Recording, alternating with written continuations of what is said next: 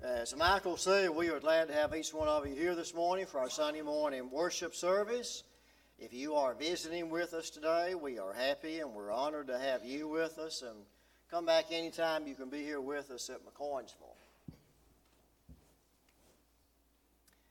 Story is told about a time when a great storm was raging on the open sea. And the sea captain realized that his ship was sinking fast. So he called out to his crew, "Does anyone here know how to pray?" One crewman stepped forward and he said, "Aye, Captain, I know how to pray." The captain said, "Good. You pray while the rest of us put on life jackets. We're short one life jacket."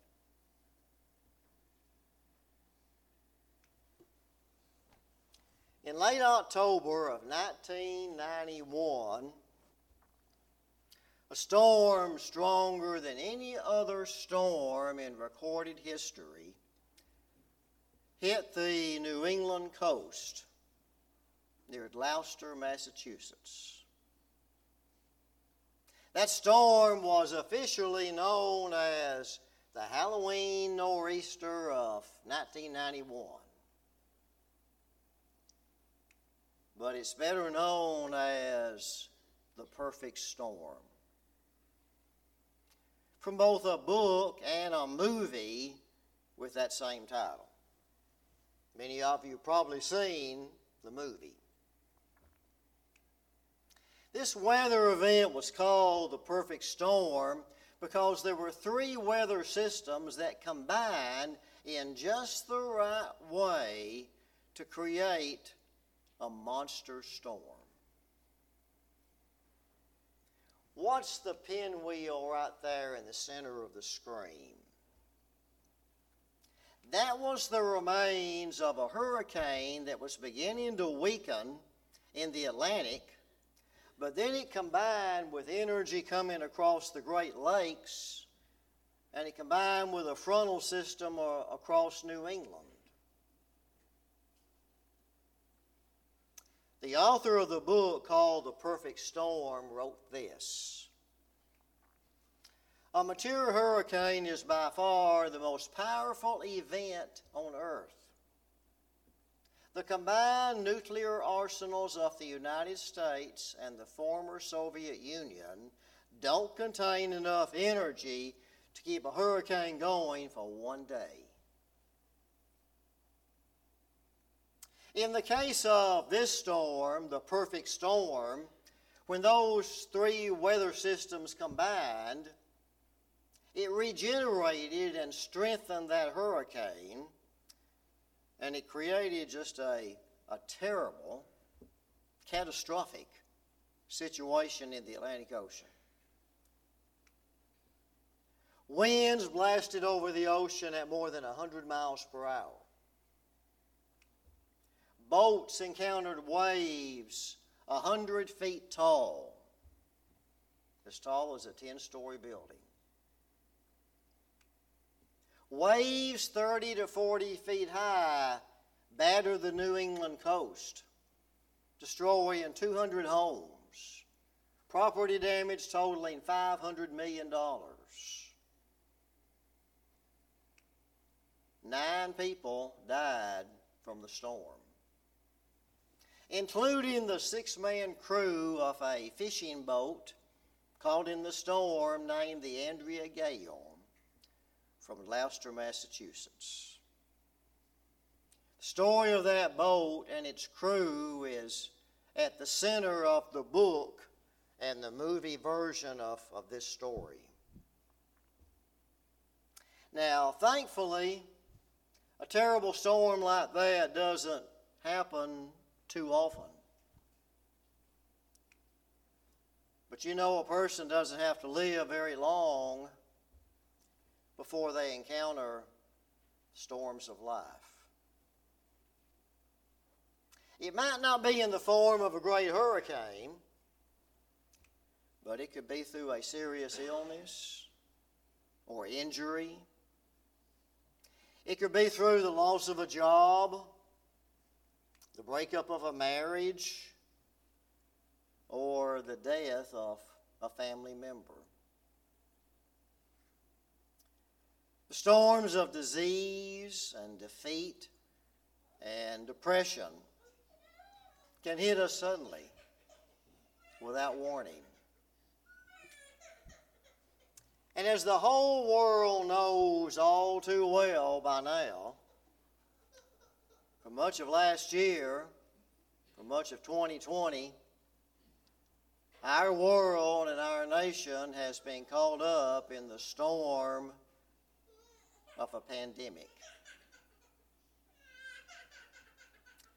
The COVID-19 virus has spread around the world. It's caused physical death, an economic downturn, and a disruption in everyday life for almost everyone in some way. But you know, besides those real physical challenges, the pandemic has also brought to many people a fear about the present and the future. And so as we begin a new year during this perfect storm, you might say, of epic proportions, what we need more than anything else is an anchor. We need the anchor of hope that comes from the promises of God. And so I'm calling this sermon today, on this first Sunday of the new year, 2021, I'm calling this sermon, God's Promises, the Anchor of Hope. Like the sea captain in the opening story that I told, in the midst of the storm that we've been experiencing, the voices of the world have been crying out. Does anybody have an anchor? Does anybody know how to pray? You know, for us, as brothers and sisters in Christ, we ought to be able to say we have an anchor and we know how to pray. Our God hears and answers our prayers, and our God keeps His promises. And that is where our hope should come from. By faith, we can sing the words to the song, Will Your Anchor Hold, that Larry led just a few moments ago. That may have been a new song to many of you, but I asked Larry to lead it. We sang the words, Will your anchor hold in the storms of life? When the clouds unfold their wings of strife, when the strong tides lift and the cables strain, will your anchor drift or firm remain? We have an anchor that keeps the soul steadfast and sure while the billows roll, fastened to the rock which cannot move, grounded firm and deep in the Savior's love. In the familiar old song called Whispering Hope, the third verse begins with the line, Hope as an anchor so steadfast, rends the dark veil for the soul.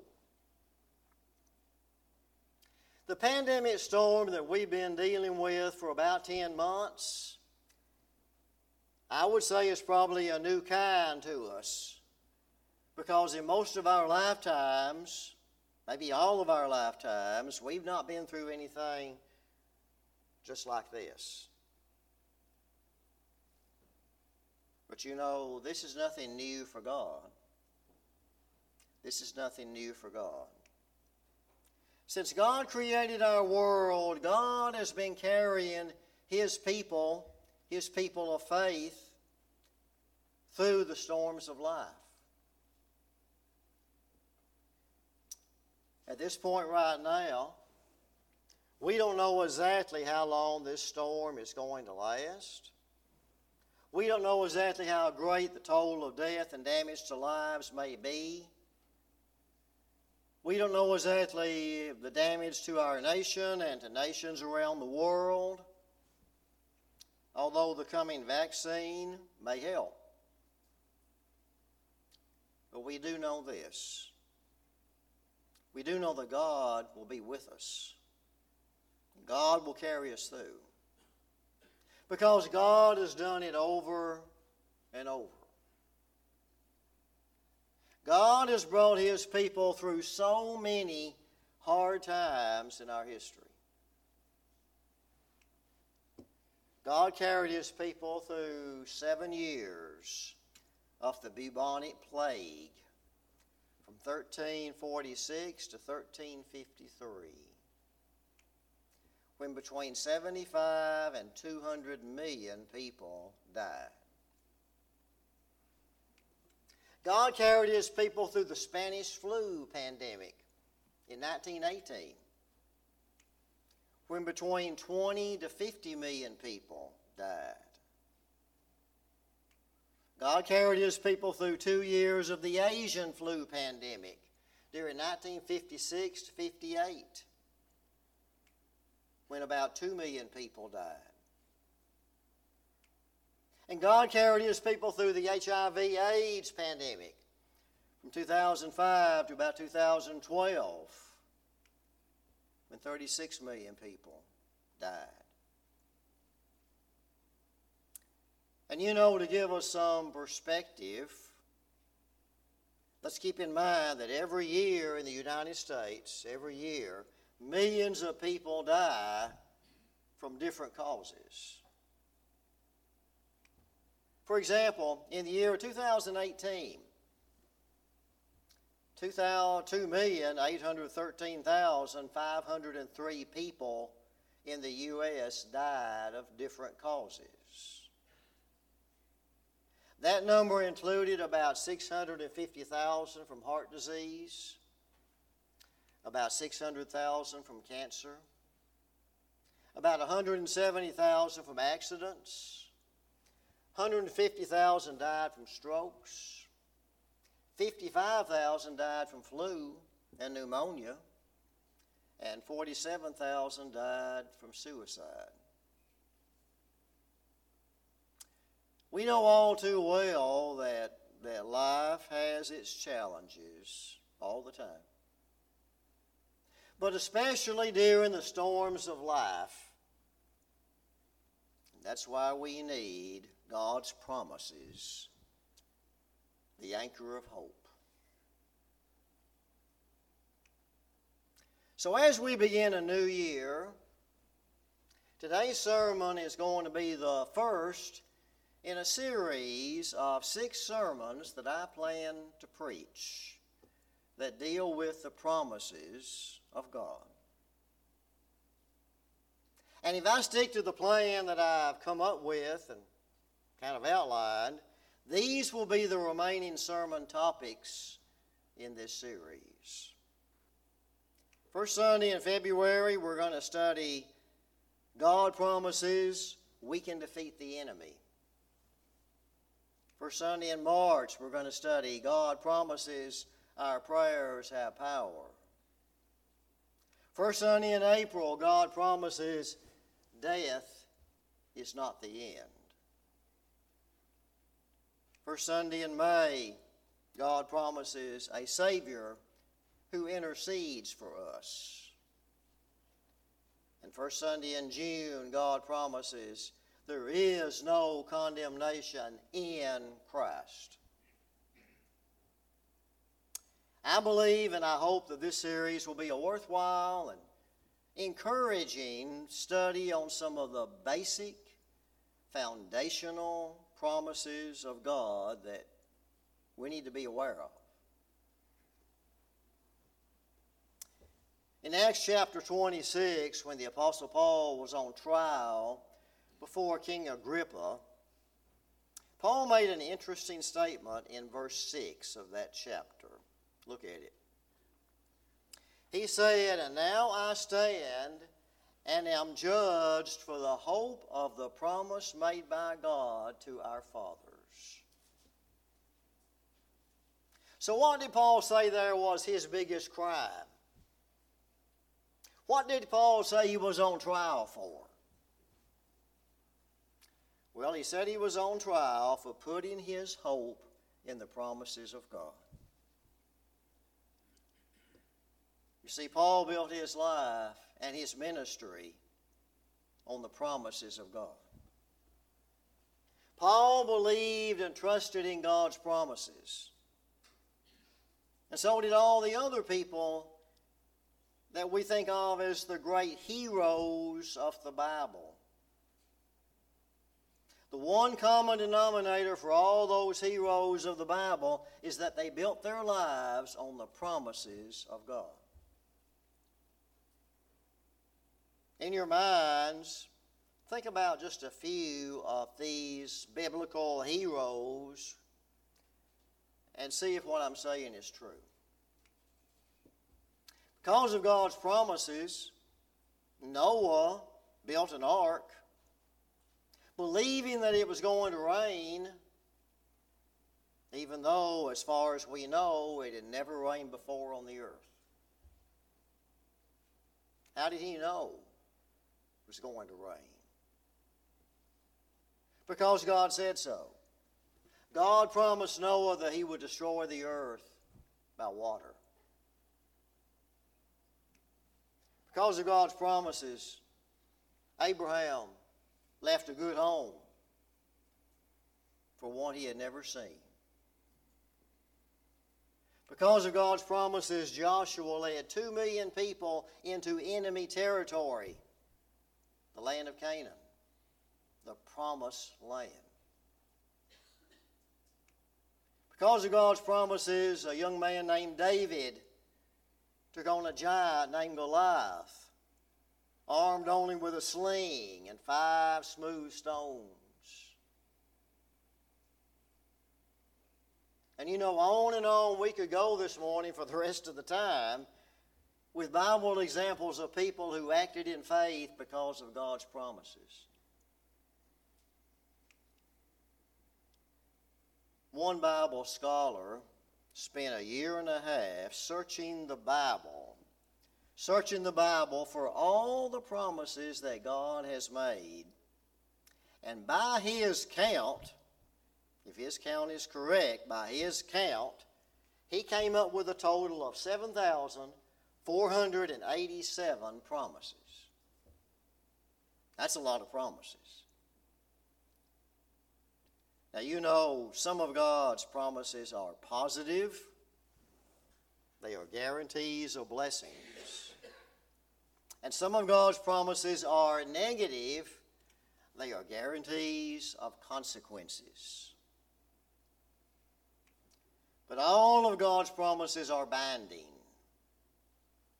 because God is not only a promise maker, he is a promise keeper. God's promises are sure and unchangeable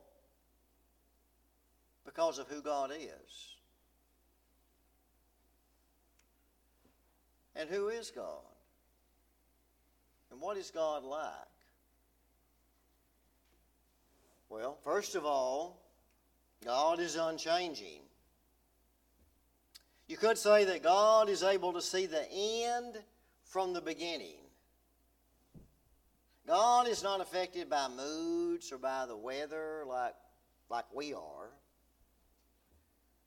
In James 1:17, James says of God that there is no variation or shadow of turning. God is unchanging.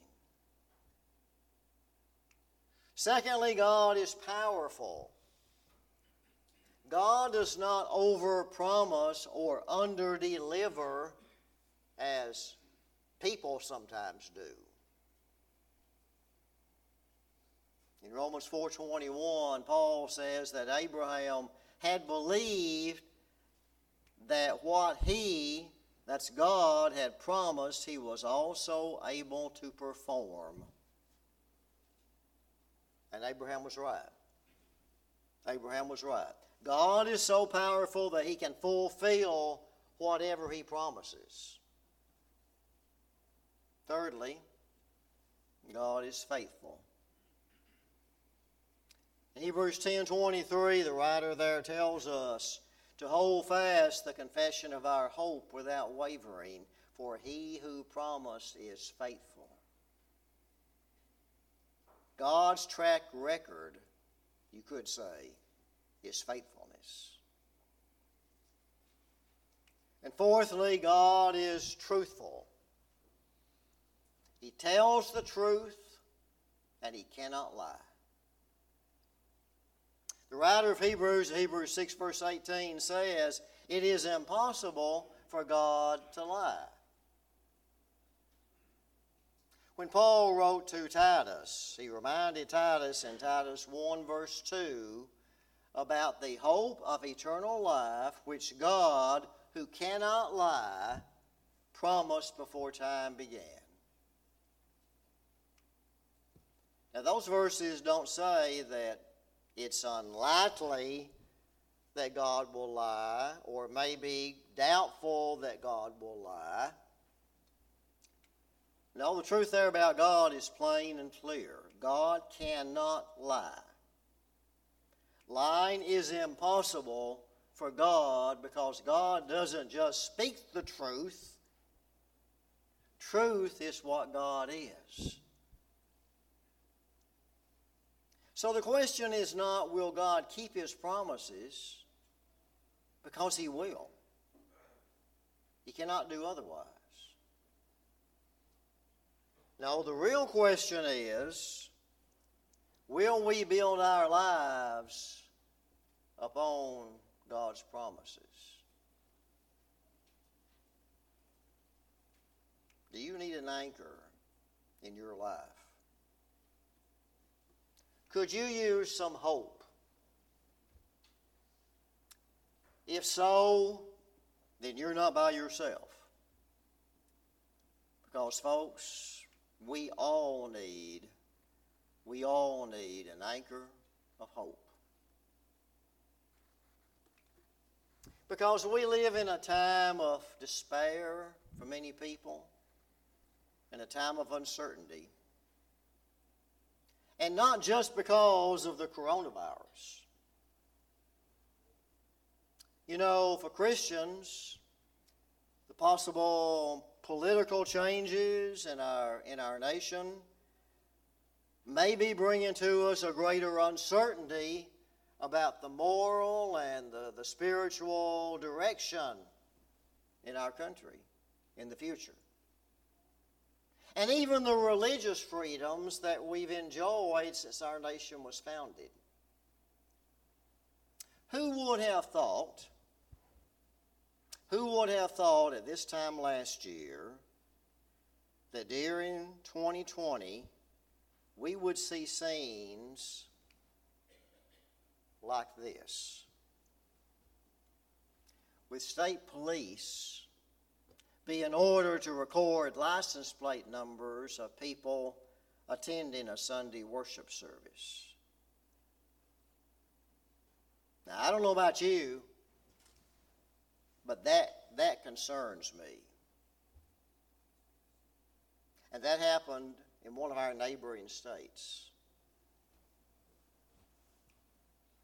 Before the coronavirus hit, our nation's economy had been booming and expanding. Unemployment had been at a 50-year low. A lot of people were enjoying good times financially. But you know, in spite of having such a good economy and a world full of technology and entertainment and recreation, a great many people in recent years have been empty and unhappy in other ways. In the last 20 years, the suicide rate in America has increased 24%. Alcoholism rose by a shocking 49% in the first decade of the 2000s. And today, sadly, 1 in 8 American adults fits the clinical description of an alcoholic. But the unhappiness doesn't cause everyone to turn to drugs and alcohol or to suicide. It sometimes causes other people to turn to bitterness and hatred and violence. And we've seen this kind of unhappiness and bitterness coming out in the attitude of people online, in our social media, in the news, and elsewhere. As a matter of fact, we saw it on Christmas Day in Nashville, when an unhappy and evidently disturbed person put the lives of many people in danger and did a great deal of damage. We've seen it in mass shootings, in schools, concerts, workplaces, and even churches. And yes, churches of Christ. In 2019, there were 434 mass shootings in the United States that injured 1,643 people and took the lives of 517 people. Since the coronavirus arrived last year, depression and anxiety rates in America have risen. Suicide rates have increased.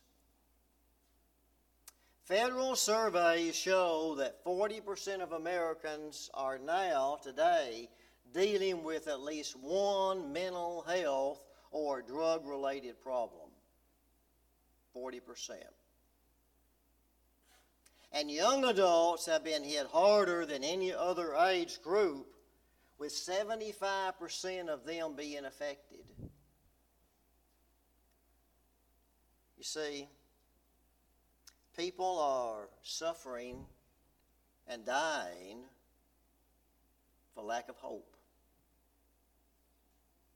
The kind of hope that can come only from God and trusting in His promises. There's a word called secularism. The word secularism could be defined as the separation of government and life from God. And secularism sucks the hope out of society. Secularism reduces life to just a few decades between birth and death. Many people today believe this world is as good as it's going to get.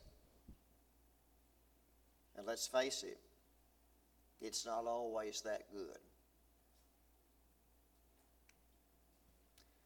But we as faithful Christians, we should have an advantage over those who don't believe and don't obey, because we have the promises of God as an anchor that gives us hope. We should stand on the promises of God. We should ponder God's promises. We should pray God's promises. We should proclaim God's promises.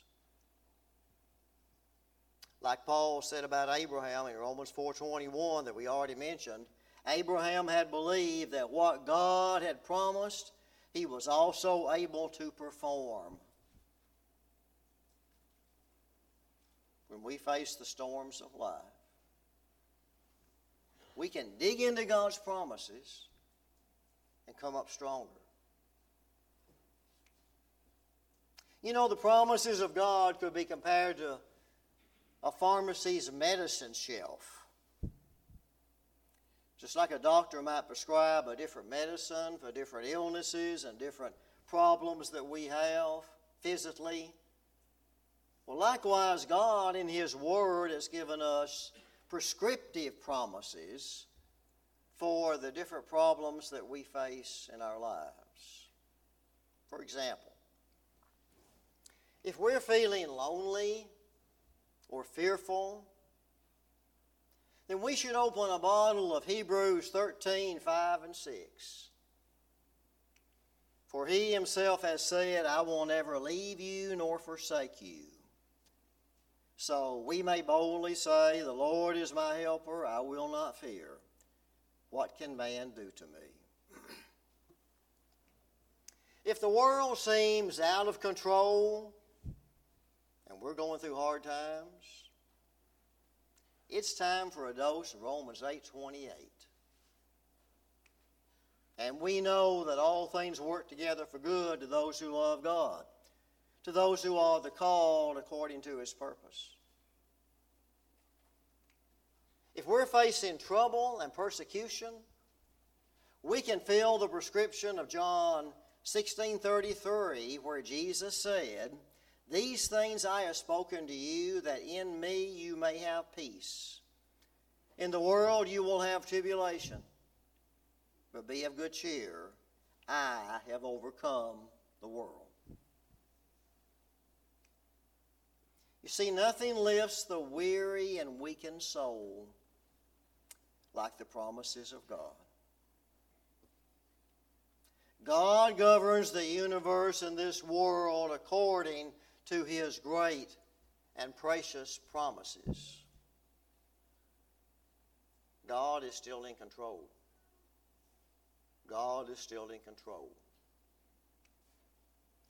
What this world needs today and what each one of us needs is not more human opinions or theories or speculations, but we need the solid declarations of our mighty and loving God. And during this sermon series, I hope to point us toward just a few of those time-tested and trial-tested promises of God. And we're going to dig pretty deep into those promises because they are hope's anchor. And they are the firm foundation on which we can build our lives. Before we end today, I want to remind you about a parable in Matthew 7 that Jesus told right at the end of the Sermon on the Mount. The parable was about two builders. You know, there's a familiar children's song based on this parable, and I would say we all probably know it. But Jesus didn't tell the parable to children. He was speaking to adults who needed to hear and understand His concluding point at the end of His Sermon on the Mount. So here's the parable, verses 24 and through 26, Matthew 7. You're familiar with it. Therefore, whoever hears these sayings of mine and does them, I will liken him to a wise man who built his house on the rock. And the rain descended, and the floods came, and the winds blew and beat on that house, and it did not fall, for it was founded on the rock. But everyone who hears these sayings of mine and does not do them will be like a foolish man who built his house on the sand. And the rain descended, and the floods came, and the winds blew and beat on that house, and it fell, and great was its fall. Now, both builders in that parable had similar supplies, similar desires. Each one wanted to build a house. But one builder, described in the parable as a foolish man, He chose the cheap, he chose the easily accessed and the quick to build on land of sand. But the other builder, described as a wise man, chose the more expensive and time-consuming and yet more durable foundation of rock. Now, to better understand the parable, it might help to know something about the geography of Israel or Palestine in the time of Christ. This picture is showing what's called a wadi in Israel, which we would think of as a dry creek bed. It's a creek or a river that's dry most of the time. You might remember from the Holy Land presentations that parts of Israel in the northern and central regions are located at higher elevations. The areas around Jerusalem and Bethlehem are about 2,500 feet above sea level.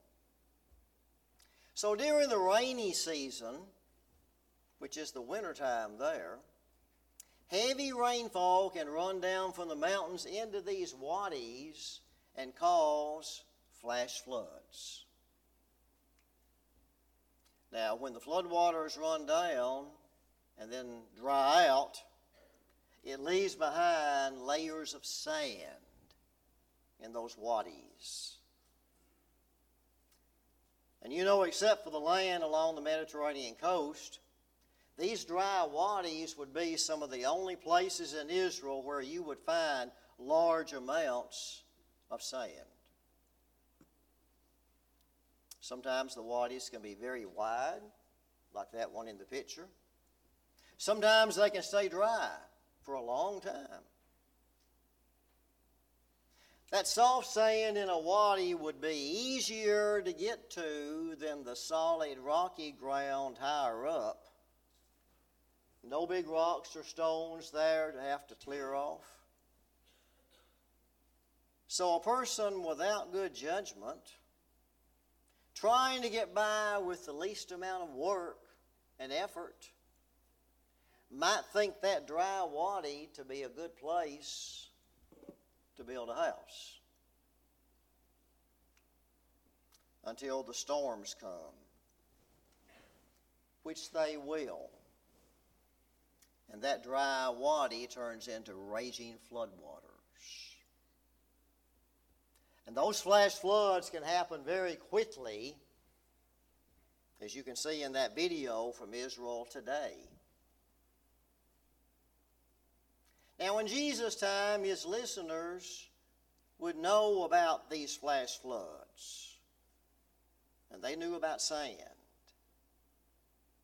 So when Jesus said in the parable, "Whoever hears these sayings of mine and does them, I will liken him to a wise man who built his house on the rock," they would understand that. They got that because there is rock in Israel everywhere.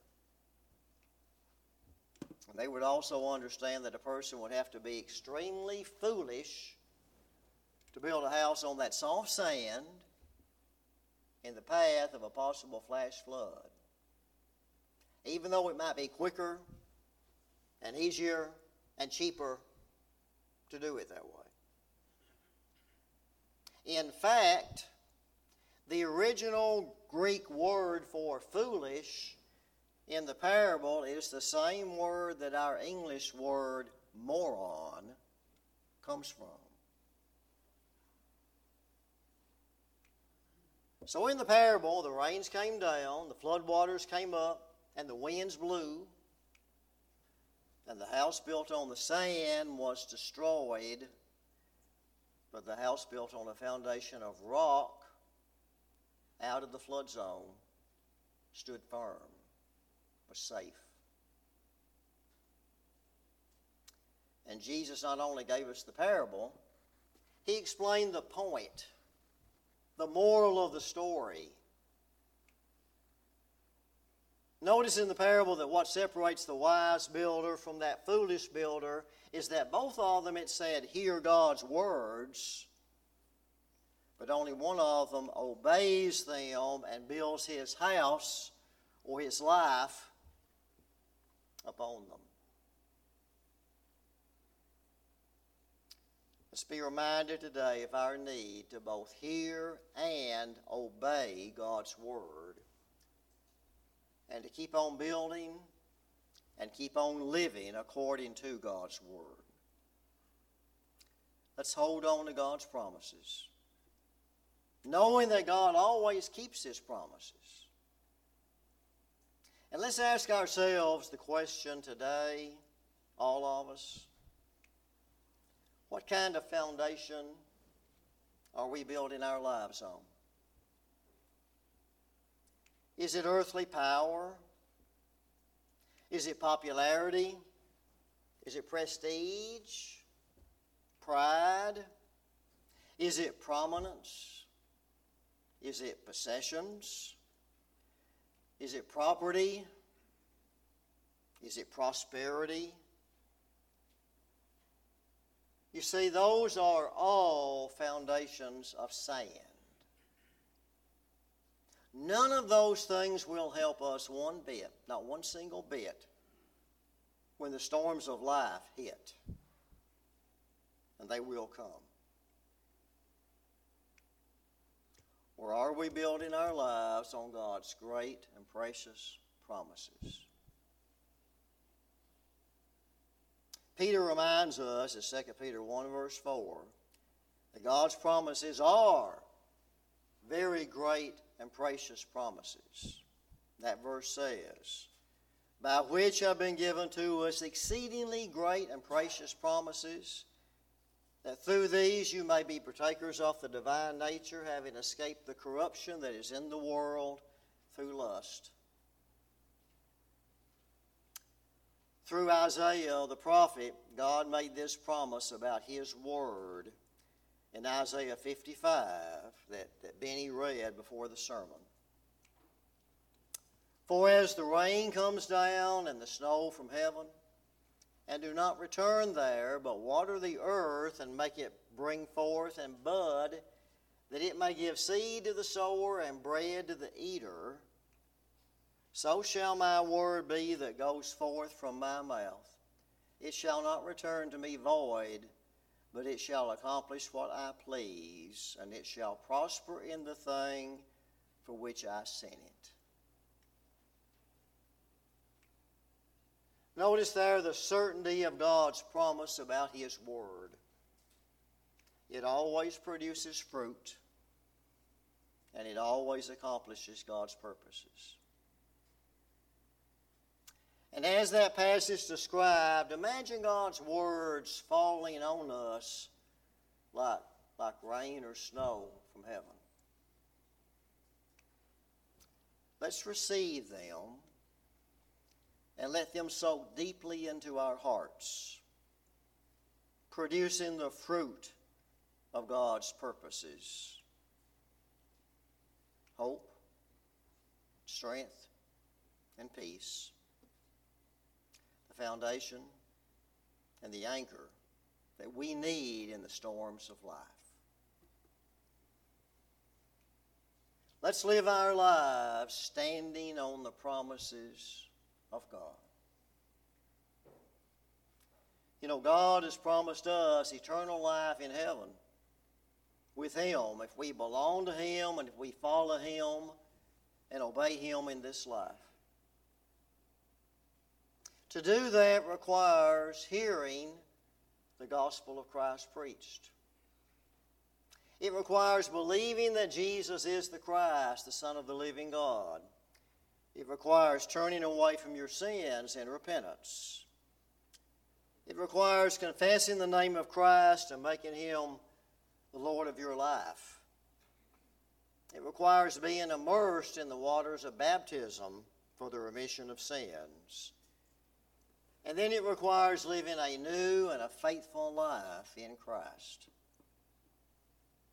And then you as a Christian can have hope in God's promises as the anchor that we've talked about today.